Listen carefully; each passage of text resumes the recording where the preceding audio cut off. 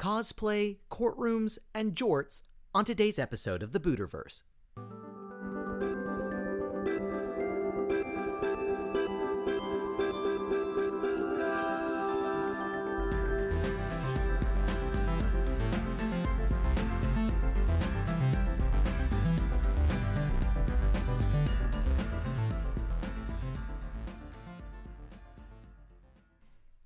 Hey everybody, welcome to episode 41 of the Buterverse. This is the last in our series from Lexicon 2015, and we were so happy to be a part of that.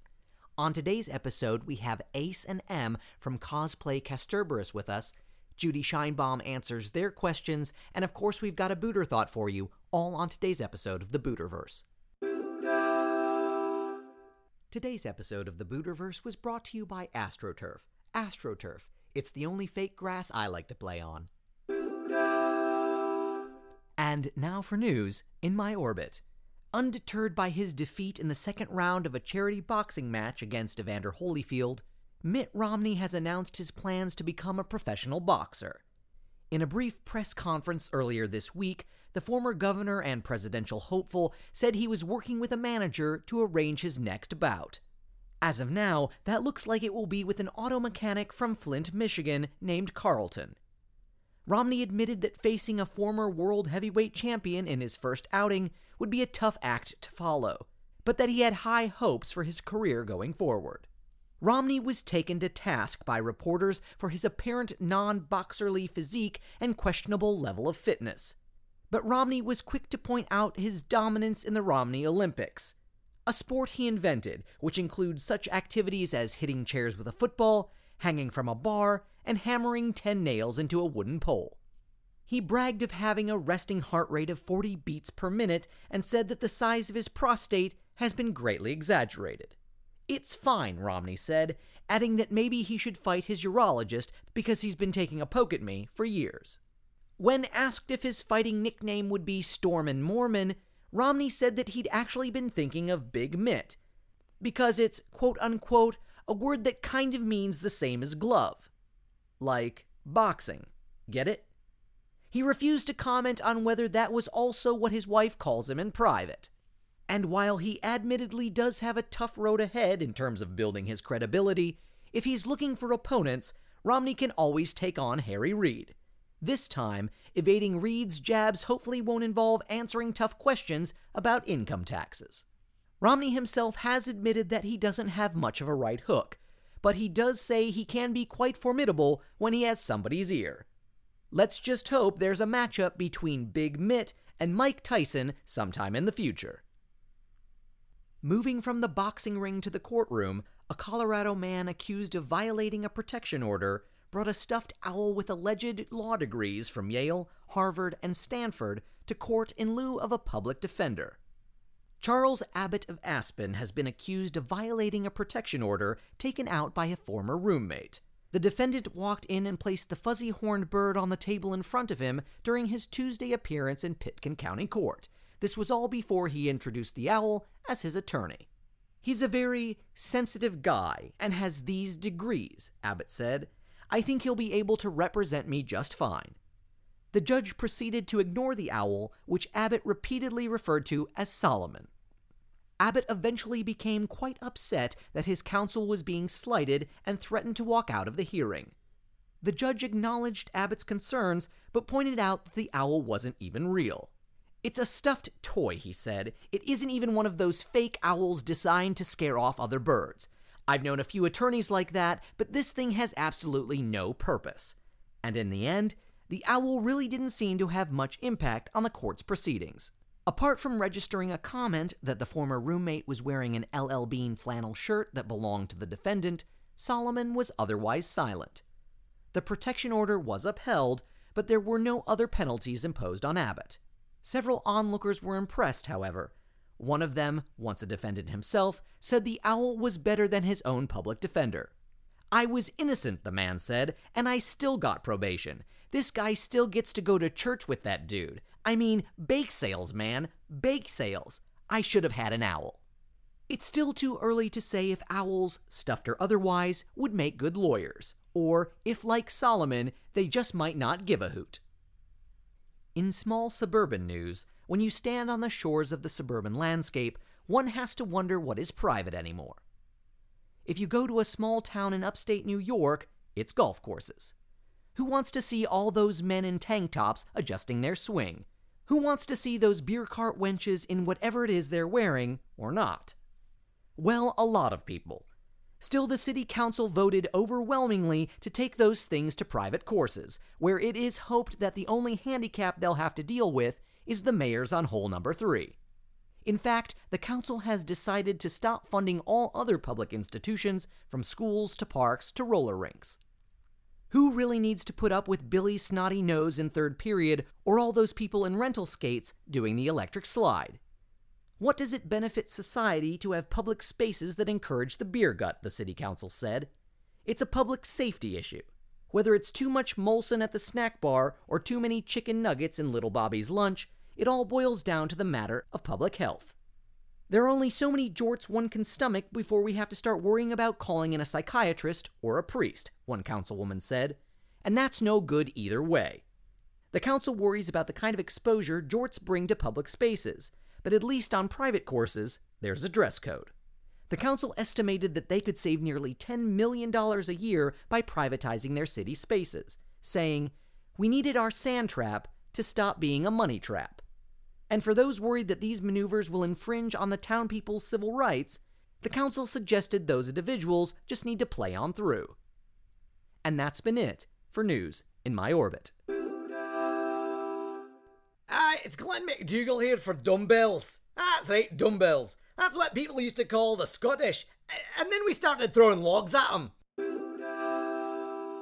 Hey everybody, welcome back to the Buterverse. I am sitting here with two special guests. I have Ace and M here from Cosplay Kasterborous. Nope. Yes, Kasterborous. There we go. Oh wow, I'm already being corrected. My cosplay knowledge, Doctor Who knowledge, already being yeah. It's okay. I challenge with love. You challenge in love. I love that. Now, how did you guys get started in cosplay? In cosplay or as a cosplay group? Either or. Because the Cosplay Kasterborous was completely accidental. A lot of things are completely accidental. Yeah, it started with, hey, I bet if we build a TARDIS, we can probably go to conventions. And it happened, and we've gained and lost people along the way, but everything that's happened, nothing was intentional. And it's all fallen into place in this wonderful, wonderful, grand lifestyle of a thing. Which is wonderful. We essentially, Ace was my best friend, and our ninth Doctor brought his best friend, and then we found our Rose at Dragon Con. As one does. As one does. I found a few things at Dragon Con, but it was never a Rose. We're rather fond of our Rose.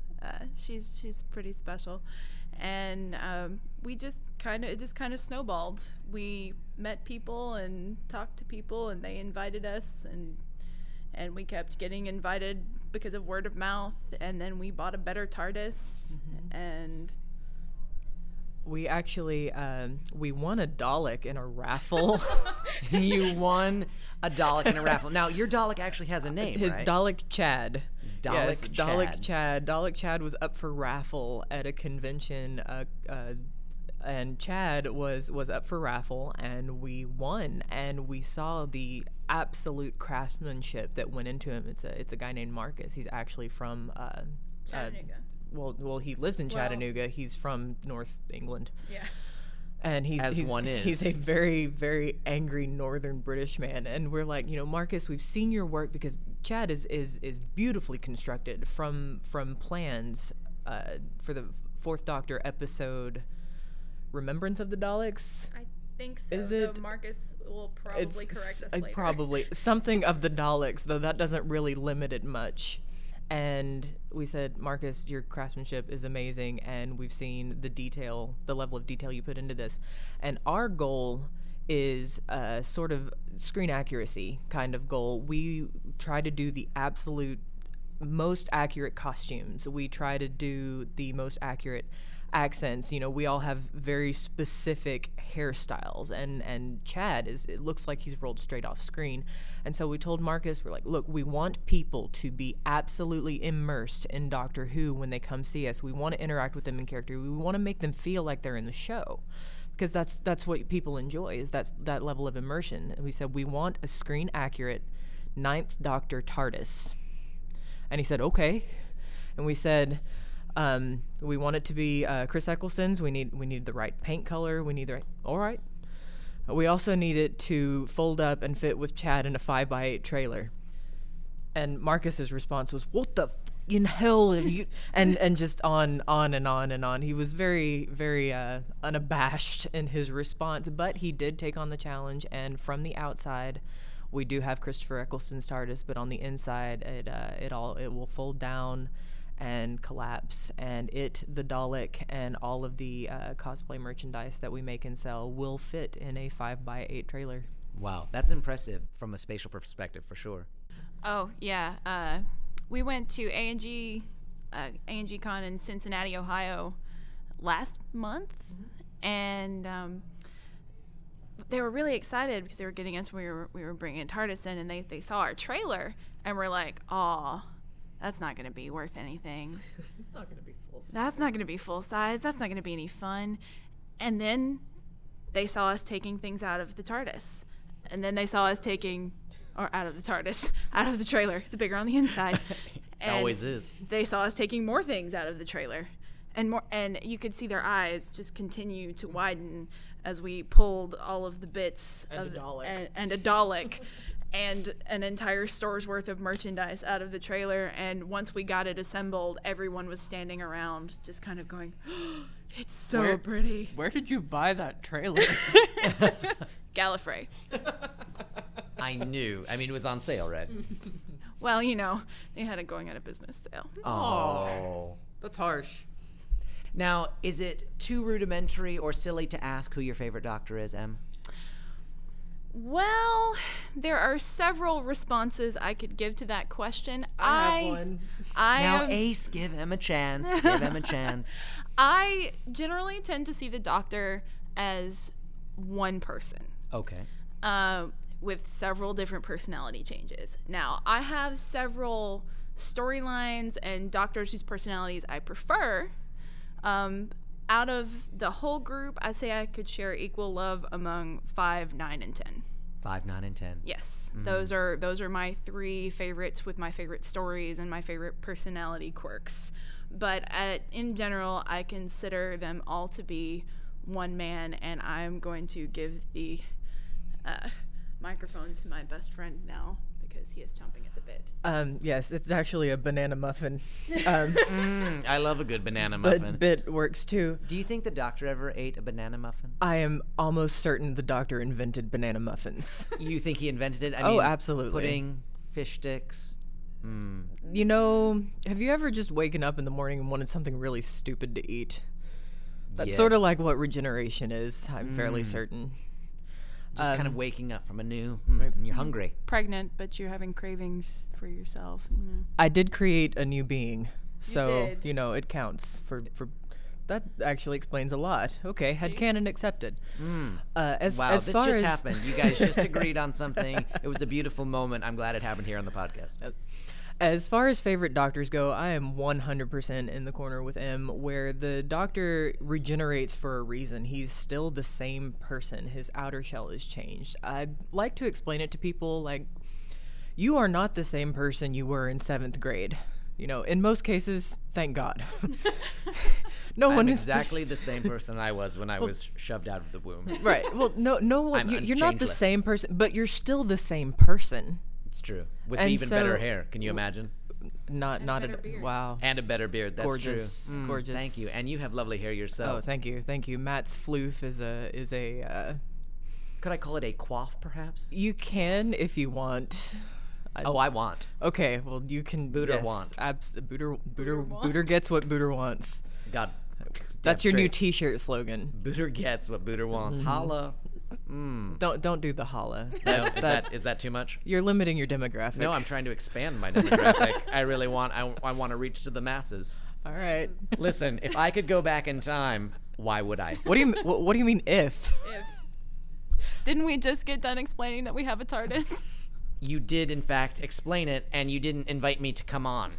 Well, that's because I can't finish talking about doctors. A lot of people can't. I'm going to finish talking about doctors. Do it. I have been so entrenched. I actually do a panel on the Doctor being the exact same person, and you can draw parallels from classic Who to new. Every Doctor has immediate parallels to every other Doctor. My one of my absolute favorites is actually in the Doctor Who movie. It starts with Sylvester McCoy's Doctor sitting in the TARDIS, reading a book and drinking tea and listening to his gramophone or phonograph. I don't really know the difference, but You're gonna need to look that up. I will. I'll do that immediately after this. But he goes out, gets shot and killed in a gang war, because that's apparently how Americans make Doctor Who. But at the very end of the movie, the 8th Doctor, played by Paul McGann, goes back in, turns his music on, gets himself a cup of tea, and starts his book right where he was. And it's just, yes, I look completely different, I sound completely different, but internally, he's exactly the same. And it's almost gotten to the point where, like, it's hard for me to see Chris Eccleston, David Tennant, and Matt Smith as different people anymore. We've talked before the podcast. You actually do in-depth study on the characters, the character development, the character writing, and it's really wonderful to see that you guys have actually taken your love of a series and you have utilized that and not co-opted it, but you've taken that love and you're sharing it with other people, and that's wonderful. Right. The two of us are actually working together on writing a Doctor Who fan series that will be on YouTube. It's called Doctor Who Echo of Time. It does feature our regeneration of the 13th Doctor immediately post-Capaldi, and the companion is the Doctor's daughter, Jenny. I'm excited. I'm excited too. I think it's going to be a whole lot of fun, but that's a lot of where the character study comes from. Also, because we spend so much time interacting with people in character, it can't all just be quotes from the show. They know that. They want their own adventure with the Doctor. So why do you think the Doctor and the Doctor Who series has been so popular and reached so many people, not just because of its longevity? Certainly there has to be something more than just that it's been on for a really long time. I think Doctor Who has been a lot of different shows over the years. It started off as a children's educational show. It kind of turned into like a Victorian mystery show for a little while. And with the reboot, it was very, very sort of a drama with a lot of emotions and things like that. And it's more pure sci-fi these days. And but at the heart of Doctor Who is that there is always hope. There's always hope. And even a normal person who works in a shop and just does normal, boring, everyday things, you can't save enough money at the end of the day, the Doctor's going to think you're special, even if no one else does. And that is, I think, the draw of Doctor Who. a lot of it too is the fact that there may not be a lot of good in the world, but the good that is worth saving. Those are wonderful words. Wow, we've gotten really deep. We're really, really passionate about this show. We really like Doctor Who. Just a little. Now, just a little bit. Now, honestly, you've liked it so much that you've literally built a life around it. Yes. Not only do you build your TARDIS when you go to conventions, but your livelihood is based on this show. Do you have as much fun and enjoyment making items for individuals and sharing those with individuals as they do getting them? Okay, yes, 100%. In July 2011, I opened an Etsy store. God bless Etsy. Called Bad Wolf Cosplay, which is going to be easy for any... Who's your favorite character, Doctor? I love Rose. You love her. I do. Oh, God, so much. Actually, our Rose is my girlfriend. Aww. Not for that reason, but, you know, it helps. Just kind of happened. It's really cute. See, I didn't even know. You guys didn't even share, and now it's on the podcast. It's beautiful. Yeah. So you actually get... Oh. Did you not see them cuddling? No, I did not see them cuddling. I don't like to intrude okay. I want to say cuddling. not. I'm not gonna be like, oh no, we weren't cuddling, but it really is like 50 degrees over there. Perhaps it's more of a canoodle. Well, she was wearing the tooth and claw outfit yesterday, which she is one item away from having a completely screen accurate tooth and claw outfit. She's only missing the boots. She has the boots, but in the wrong color. The wrong color. It's very frustrating, and it breaks my heart that a lot of people will come in and immediately recognize the Doctor and River and Rory, but they'll pass over Rose, and it breaks my heart. First off, because she's my favorite person in real life. She's my favorite person in sci-fi. Or just fiction in general. Same here. But the fact that her costumes are always so perfect and dead on. But since Rose is human and buys clothes from human shops that she works in, she just looks like she's dressed for a day out. Yeah, a day out in London. So. My favorite outfit was the Union Jack shirt. She's got that one too. It's one of my favorites, but our 9 wasn't with us this time, and the two of them together are just absolutely adorable. Oh, I was just gonna say, if you look at her clothes, they're perfect. Like, you're not gonna see any closer to a Rose Tyler than you will. Look at her. I'm so proud of her every time I see her, because Rose is my favorite character, even as cosplaying River. That I don't know. I get overwhelmed with feels every time I see her. So I wish more people would recognize her when they come out. Can I brag on our other guys? Yes, for please. A minute. Okay, we have 5 members in Cosplay Kasterborous. I do the 11th Doctor. M does River Song. Hello. Amy does Rose, which is confusing sometimes. Because when you Pond called Amy. her Amy, Right. I thought maybe she would be an Amy Right. Pond If at we some if we point. are trying to distinguish between her and the character, we will actually call her Non-Pond. Non-Pond, I love that. Yeah. So we've got Non-Pond playing Rose, and we have Jeffrey is Rory, and he is our most recent addition. He's actually been with us for a while in a helpfulness capacity, but he's only recently started cosplaying. But he does Vampires of Venice Rory, where he's got the heart shirt and the Rory stag on the back and the puffy blue vest, and it's really fantastic. And speaking of fantastic, Sean, who also couldn't make it, is an absolute dead ringer for the 9th Doctor. Like, he needs about 20 more years on his face, and people mistake him for Chris Eccleston, and then they realize he's too young, but he's just amazing. Fantastic. Yes, he's That's fantastic. the only word for it, That's really. the only word for it. Wow. I can tell you guys, this is amazing. This is great. You guys are not just doing cosplay, and this isn't just your livelihood, but you can tell you're really growing and developing a family here, and this is wonderful. At this time in the show, I'll give each of you a chance. We give our guests the opportunity to say whatever they wish to our listening audience. It could be about Doctor Who. It could be anything you want. And I'll Em, would you like to start, or Ace, would you like to start? I know what I'm going to say. So if you need time. First of all, I'm going to say I really want to encourage people who love cosplay. Whatever you can manage, whatever you can do, if it's the best you can do, then do it. You took what I was going to say. No, go ahead. You're fine. I'll think of something else. Think of something you else. guys are You're quick on sharing your a feet. brain. You guys are sharing a brain right We've now. known each other for a really long time. It's actually not really been that long of a time. It feels like you have a time machine. Shut up. For them, it's not that long of a time. No, we've been best friends for 4 years. Something like that. 4 years, something like that. And but like whatever you can do, do your best, and don't worry about. A friend of mine says that screen accuracy is a disease.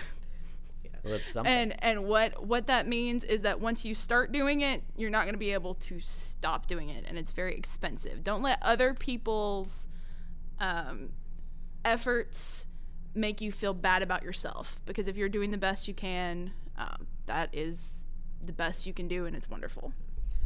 The only person you need to be in competition with when you cosplay is yourself, is really what it boils down to, because... Much more eloquent. Thank you.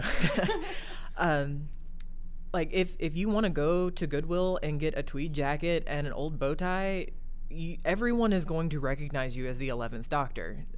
No, it's not going to be screen accurate. No, it's not a Victorian gender flipped version. No, it's not... I've seen a fantastic Playboy Bunny 11th Doctor. That's not any less of a cosplay than a screen accurate piece. It's a completely different form of costuming. Our goal is screen accuracy, but that's not, we don't do that to be better than other people. We do that to get people involved. Because people can immerse themselves in the show, and they're seeing, you know, the clothes, and they're seeing the TARDIS, and they can experience Doctor Who in a way that they can't just sitting at home on their watching television. I just want to say the fulfillment that we get from doing our job is watching other people get immersed in the world. We do have a good time when we do this, because you know, that's what our love for Doctor Who is, what brings it. But we don't do this so we can have a good time. We do this so everybody else can have a good time. That is why I come out and dress up and put on the curly wig and, you know, and the fake accent, and because I was walking the Dragon Con parade, and there was this teeny tiny little girl, and she reached up and said, "River, you're my favorite." Aww. And I almost broke down into tears because she was so excited to see me. And that moment was the entire reason I do anything here, is because they get so wrapped up, and she thought I was River Song. Yes, that's exactly it. That is the highest compliment for a screen accurate cosplayer, is to be mistaken for your character and make somebody do a double take. Interaction is really the best part of this. No. Oh my goodness. Okay, I'm gonna say this instead. Noel Clarke, who played Mickey Smith, would not let Rose go. First of all, I want to say that we kept passing him at Dragon Con 2 years ago. It was last year. Was it last year? And every time he would walk by Amy with his security detail, our Amy, he would do a double take. Like, I didn't know Billy was going to be here. And then when we finally got to him, he just opened his arms real big and hugged her and like started rocking her back and forth, and then went to let go and was like, "No." and I'm like, okay, you're done, because I'm dressed as the Doctor, obviously, and he's like, "No, it's very, very nice, sir. You've got a lovely girlfriend." I'm like, "Yeah, thanks, Ricky." It's Mickey. And his reaction let me know that even if he is sick of that joke, that particular one was pretty well timed. We've had a lot of really good experiences with the actors from the show. That was Colin Baker too. If you ever get a chance to meet Colin Baker, please go and see him. Colin told me that Rose was lovely and I needed to bugger off out of his photo. Well, speaking of buggering off, Ace, we are so glad that you joined us on the show, and we will be right back right after this. Today's episode of the Buterverse is brought to you by 20-Sided Dice. 20-Sided Dice. The real question is, what are they compensating for? It's now that time in the show where our guests ask Judy Scheinbaum any question they want on a segment we like to call The Last Lung with Judy. Judy, take it away. Oh, hello, Emery. It's so good to be here. I am sitting down with Ace and Em. You guys are wonderful. I hear you have some questions. Ask away. Hello, Judy. This is the Doctor, and I've got a question. I have been through several iterations of hairstyles, both in texture, color, and fluffiness, and I just have to absolutely ask, how do you get your hair to do that lovely thing that you've done? Sweetie, the beehive, anybody can do it. I tell you what, all you need is a bottle of hairspray. And a beehive. That's right. Of course, I put that in there. It's great. We have some honey coming out. It's wonderful. It's like a honeysuckle sandwich. I'm sure you've had one of those. But, you know, really, seriously, I have a hairdresser. His name is Raoul, and he's a lovely man, and he just zhuzhes it up for me, and, you know, there it is. Bing, bang, boom. I think I've met Raoul the zhuzh before, so that's good. I've got a contact. I'm excited. Thank you very much, Judy. You are so welcome. Look at you. You're a doll. Judy, how would you keep a wayward Time Lord from running off? How would I keep a what? A Time Lord. Usually the men I date, you know, they're done in about a minute, so they could certainly use a little bit more time, if you know what I mean. I do, in fact, know what you mean. Oi! There is oying. What is happening? Where are we? Is this the Bronx? What is this, Brooklyn? What is happening over here?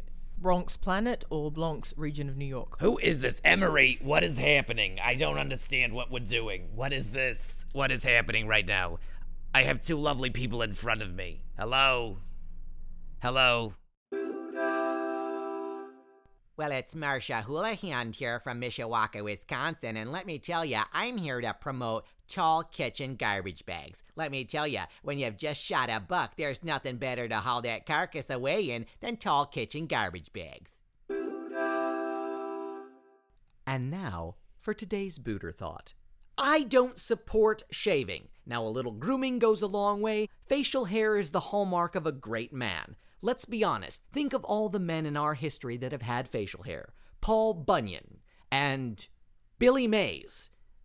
And of course, there was, Paul Bunyan. It is ingrained in our history that a beard says, I'm a man worth procreating with. And I think hipsters have figured that out. Now, I know what you're going to say. Let's shave the hipsters. Well, I wouldn't be opposed to it. But a public shaving seems like the biggest humiliation of all. As if skinny jeans weren't bad enough, walking around with a bare face just seems too much to bear. But a beard doesn't mean that you have to look like Walt Whitman or Rip Van Winkle. What you need to do is approach your facial hair, and that includes you too, ladies, with a semblance of care. Throw some beard oil in there or petroleum jelly, and you're going to look like $1,000,000. And remember, if somebody can't ski off your beard, you're just not trying hard enough. So for me and my kin, don't shave, go ahead and groom. And that's been it for today's Booter Thought.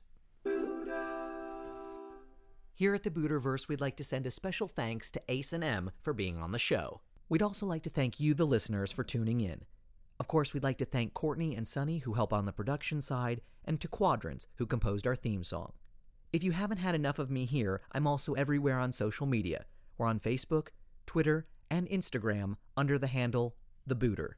And of course, we're also on Pinterest, because, men should be on Pinterest. I know interstellar travel is a bit difficult, but the Buterverse is only a click away.